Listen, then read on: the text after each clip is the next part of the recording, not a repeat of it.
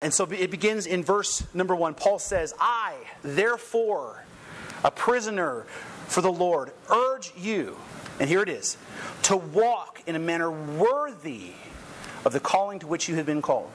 Now let me be clear. What I'm not saying here, I'm not saying what you do saves you. That's not what I'm saying here.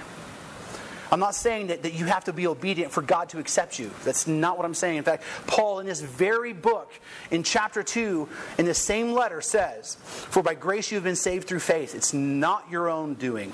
It's a gift of God.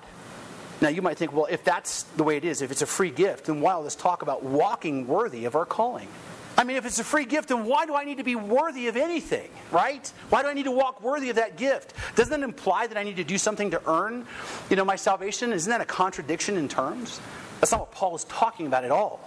He says, therefore, or in light of the fact that you are a wretched, no good sinner destined for hell, in light of the fact that you are irreparably broken from birth, in light of the fact that you are vile and you have within you the ability to engage in lust and vanity and hate and jealousy, and in light of the fact that you are completely capable of murder, in fact you have committed murder many times in your own heart, in light of the fact that you, even though you think you're a good person, you're a fallen creature with no redeeming qualities whatsoever because of the stain of your sin. And in light of the fact that there is no reason whatsoever for God to love you, but He chose to love you anyway. And not only did He choose to love you anyway, but He, out of that same love for you, sent His Son to the earth to be tortured and killed for you. He allowed His Son to be beaten and spit upon and mocked and humiliated and nailed to the cross in order to pay the payment for your sins because you couldn't do it yourself because you were pathetic and broken and helpless. God came to the earth to become a man in order to save you. And in light of that truth, and in light of that fact of that free gift, in light of that knowledge, something inside of you ought to motivate you to want to live worthy of that unimaginable gift that God has given you.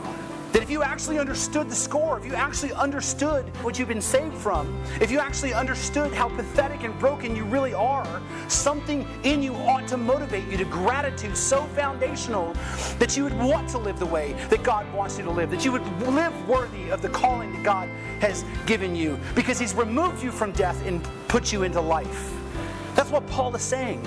Paul is saying that in light of the fact that you're unworthy and unlovable and covered in sin, God chose to love you and He chose to rescue you. And because of that, Paul says, I urge you, I beg you to live a life in a manner worthy of that calling that God is calling you to, which is to be a follower of the very one who paid the price for your freedom in the first place.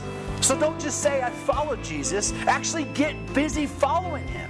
Let's not just say that we're a loving community of Christ followers. Let's actually be a loving community of Christ followers who are passionately in pursuit of Jesus as we follow Him. And because of that, we're deeply connected to one another. And because that we're following Christ, we're completely committed to actively sharing the hope and the healing of the gospel of Jesus Christ with our community and our world. Because we're First Baptist Church, and following Jesus isn't just what we do, it is who we are. And because of that, everyone is welcome here.